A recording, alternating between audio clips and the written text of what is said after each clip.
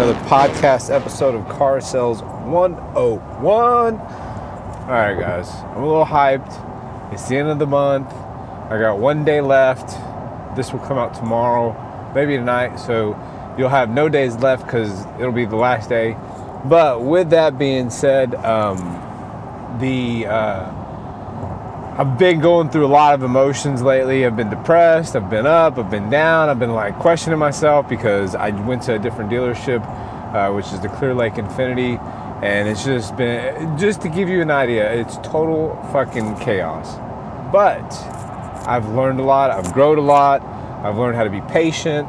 They did 81 units total new and used last month. We should finish with 100. So that's about a 20% increase. And that's even in a slow month. So a lot of things are turning and going in the direction that I'd like them to. So just to let y'all know, I do practice what I preach. So, but long story short, this is not what this episode's about. I could go on all day about it. But what this episode is going to be about is, I think we're in episode 32, so I got 31 more episodes before this. Please, if you're just getting started in the car business, or if you've been in the car business for a while and you're in a down slump, go back, listen to number 1. You got to get through the first 5 episodes. I was trying to figure out the whole music thing. Make fun of me, I don't care. You're too scared to try this shit, okay? Just to let you know, because this is not easy. Plus, I ain't getting paid to do it. I mean, I am, but I ain't, because y'all know that I got that little sponsorship for Anchor.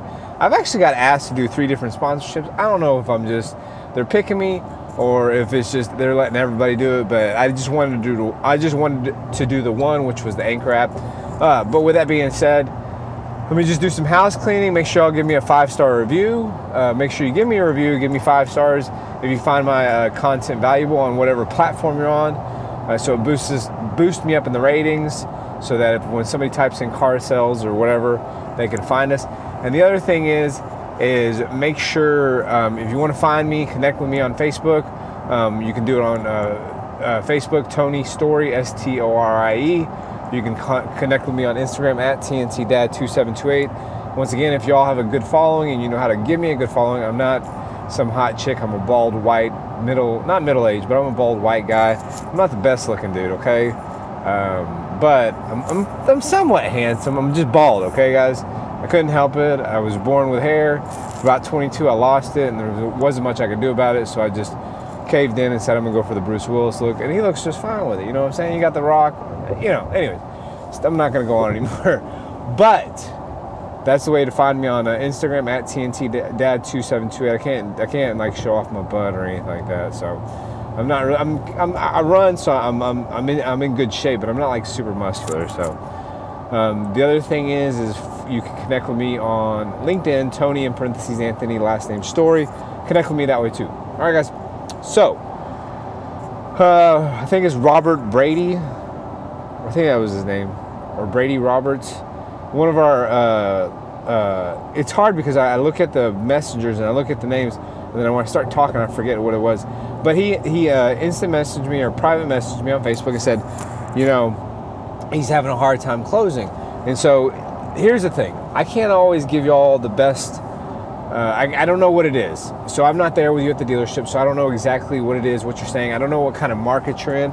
Like I said, I'm in a very competitive market. So closing is usually going to be about price, not about shopping against a brand. And that's what it is too, but it's just one of those things I can tell you what I do. But he's saying he's having a hard time closing car deals. And he doesn't want to get fired or whatnot, and I completely get it. So he asked me what he should do. And so here's one thing I noticed. What I noticed in the car business is, it kind of brought to light, is that we have downtime in the car business, okay? So what happens is, during that downtime, what do? We sit there and, what is it called? It's one of those sayings, the idle mind is the devil's playground. So what happens is, when we get into that dead time where we don't have anything to do, the devil plays tricks on your minds. And so what he does, he tells you that the car business sucks, it's really slow. He just does all that shit in your head, okay? It happens to me, and it even happens to me as a manager. I'm like, you know, it's rained the last 3 days, and yesterday I'm like, fuck man, we're not gonna sell a fucking car. Today I would go in with rain. But I think, you know what? It's the last day of the month. I'm just going to pound out phone calls. do everything I can do, you know, to try to help sell cars and everything. But with that being said, during my downtime, so here's my advice for you guys. What should you do during your downtime? Okay, so let me tell you. One thing that I know that helped me be very good in the car business, it was I would role play during downtime.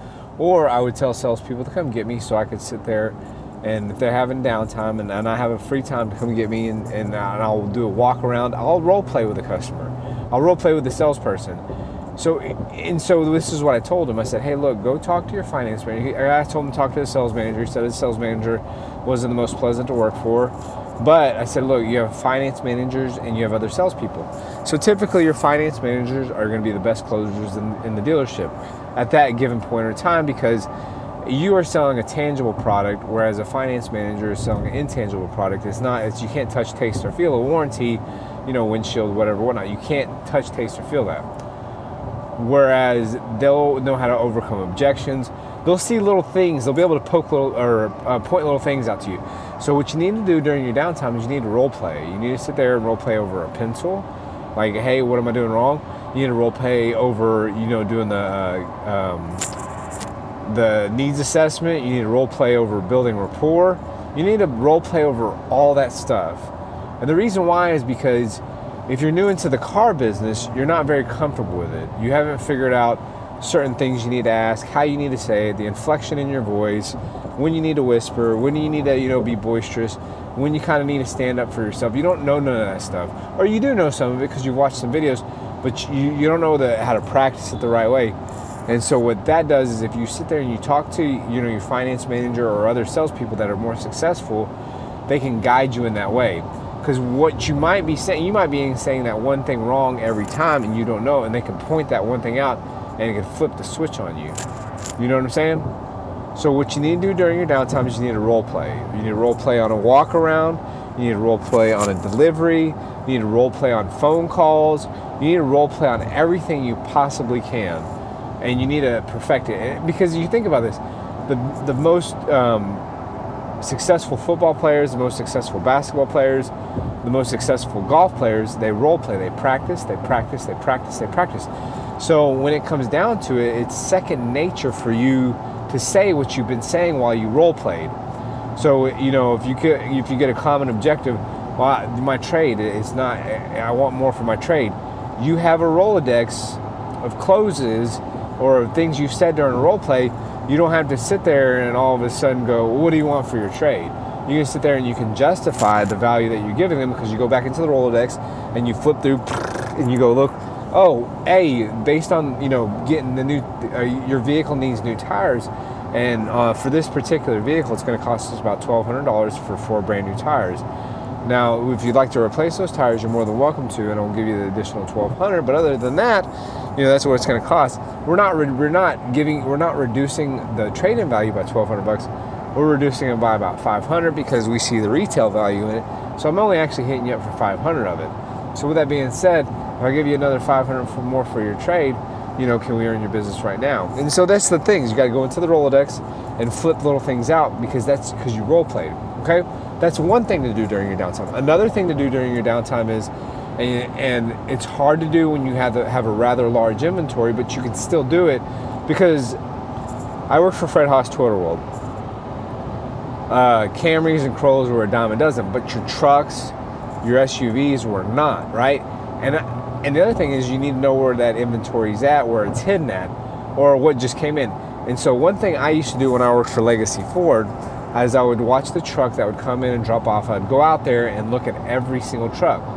And I would just kind of analyze it, look over it, and say, hey man, I knew a customer that wanted that truck. That was during downtime, but I'd also walk my inventory. That way I'd know where my trucks were at my inventory. So whenever I brought the customer inside and I said, hey, let's do a quick needs assessment. I'm going to find out which vehicle that you are looking for. I'm going to go out there and look at it, because at the end of the day, like I said, I've walked this inventory. I know it like the back of my hand. I can go out there and find it a lot faster than us just walking around kind of picking which one, because I know what features these vehicles have on them. And I knew the MSRP, so on and so forth. So what I would do is I would sit there and walk my inventory, and I usually do it daily every morning. But if I had downtime and I was busy, I would walk my inventory and just see what I got going on. And what that did is it just helped me learn what was out there. I also did it on the pre-owned side too. So I would go walk that inventory every day if I could when I had downtime, and I'd walk what trades that came in. Because some dealerships do trade walks, some don't, but I'd walk my trades and I'd see what I just got in, because I'm like, hey, I know a customer that wants that vehicle. That's another thing I did during downtime. A third thing that I did during downtime is I'd also I would do training videos, okay? I would do training videos on what we had for product, and I would do training videos on, what the dealership would pay for, or if I was having a little bit of an issue, whether it be in management, finance, if I was having a little bit of issue, and I think I could find something or some information out there that would kind of help me overcome it, or that helped me see a different light in it, I'd watch those type of training videos. I'd also read books. I would sit down with my managers.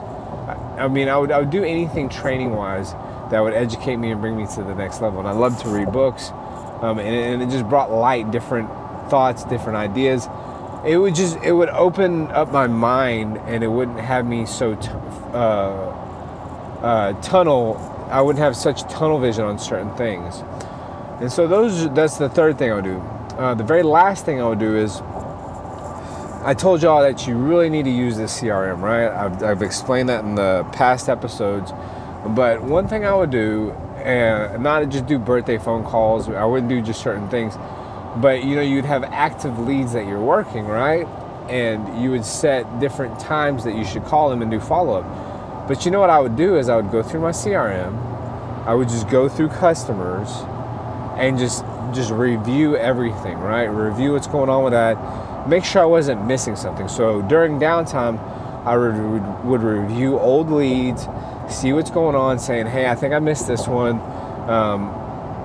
Maybe I could email this guy, because it's been I know I told myself 2 weeks, but it's been 1 week. Let me just email him real quick and just see what's going on, because he might have had that downtime that he didn't realize that he had to come in and see me at the dealership.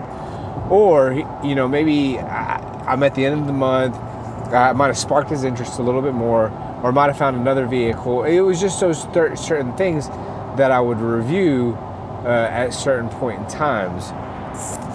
So I think I just missed my exit, and I did. Shit. Anyways, talking to you guys, man, got me missing my exit. Or did I miss my exit? I don't think I did. Nope, I did. So, anyways, with that being said, I'm just going to get on 59. But that's some of the things I would do when I had my downtime. And what those did is it helped me perfect my game. It helped me be a better salesman. It helped me round myself off a little bit more. I'd go talk to the managers. I'd see where their mind at is in the car business. I would go see if there was even cheese deals. And we all know that there's queso and there's cheese deals out there. I'd go talk to some of the managers and see if there was any low-hanging fruit, see if there's any deals they were working on that they would like me to take over, and just see if I can finish those deals off, or see if the finance managers had any time to train me on, the next level of the car business, how to be a finance manager, what I could do. I would go upstairs and talk to the accounting office and just learn certain rules. I'd sit there and just to show you how nerdy I was. I would sit there and go read the rebates and the program rules, that way I could get more defined on those and clarified on those. It was just certain things that I loved to learn. I'd go talk to my aftermarket manager, see what's going on, see what trucks were lifting. It was just all those things that I would do that would kind of round me out and make me a better salesperson. And that's basically what I did. And that's how I got, successful. But it also rounded me out for the next step. So as a manager, yes, you have downtime, but what rounds you out is during that downtime as a salesperson is when you learn outside your comfort zone, or you learn that something that's not on your level, and you find that manager that wants to bestow or give that information to you because, it just helps you out. Let's say you have a sales manager that gets busy, and he can have you RDR some deals real quick, and you ask him, hey man, if you want me to, I can RDR some deals, or if you need me to do this, if you could do the dealer trade paperwork, and it just brings you up to that next level, so that whenever time for you to get promotion comes, you step up one more level, you step up one more notch, and you're ready for it. And those are just some key things that I did during my downtime that I think made me a little bit better salesperson. And it just helps you out so much more, guys. So with that being said, I don't know, I could probably talk to y'all for another 5 minutes. I really don't have a whole lot to talk about. But I tell you this much. Being at this dealership, I've seen a lot of issues, right? So here, this is a little bonus nugget at the end of it. So what I see is whenever you're getting an internet lead or you're getting to a customer to give you information and you're initiating that customer, you need to ask for permission to get the information you want. And so what I see is, and I'll do a whole new episode on this, is when I get internet leads at this dealership, they use the generic responses. So I'm just going to tell you real quick, guys. Customers don't like generic responses. They see through that bullshit. They don't want to be talked to like they're a fucking computer. And it's just the simple thing is, how would you talk to your homie or your buddy if you were to try to sell them a car? And do that same thing to this customer. So when you get an internet lead in, or you get a lead in of some sorts, and you sit there and go, well, thank you, Mr. John. We appreciate you taking the time to go onto this third-party source and utilize that and blah, blah, blah. We're here to greatly earn your business. Everybody is saying the same damn fucking thing. I'm telling you guys. So what you need to do is whenever you get that internet lead in, read the motherfucker. Like, see what it says. Like, when it see what it says, and when the customer asks, does this have green or does this have blue? Does this truck that I see on mine that comes in black, does it come in green or blue?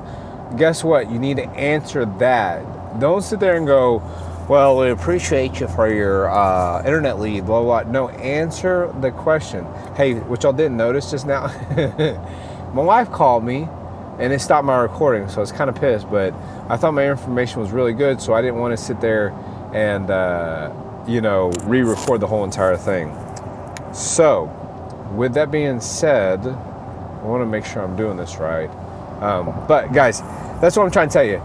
There's a lot of things in the car business if you just pay attention to detail. And what paying attention to detail does, it allows you, it gets you promoted in the car business. Because I'll tell you one thing, if you ever want to be into finance, detail is the main thing that you have to have. Because you're the reason the dealership gets paid.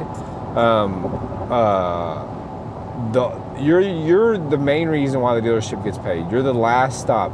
So if deals don't get funded from the banks, they're going to ask you why. If the checks don't clear, they're going to ask you why. If the leases don't get funded, if certain things don't get done, you're the last stop. So if you have that attention to the detail as a salesperson, it's going to carry on to being a finance manager. Sometimes some salespeople go, I don't need to do the VIN verification. I'm just going to take the VIN verification off the invoice. That's not paying attention to detail. You literally need to go out there, check out the fucking vehicle, pay attention to detail, write the right miles on there, and that's what elevates you. That's what takes you to the next level. That's what makes you a better salesperson. So with that being said, it's one of those things. During dead time is when you become the most successful. That's when you build your business. That's when you build your pipeline. That's when you become, that's when you perfect the art of being a salesperson in general. I just had a buddy of mine named Justin Dunham. Y'all can look him up. He works for the Dodge dealership in Katy.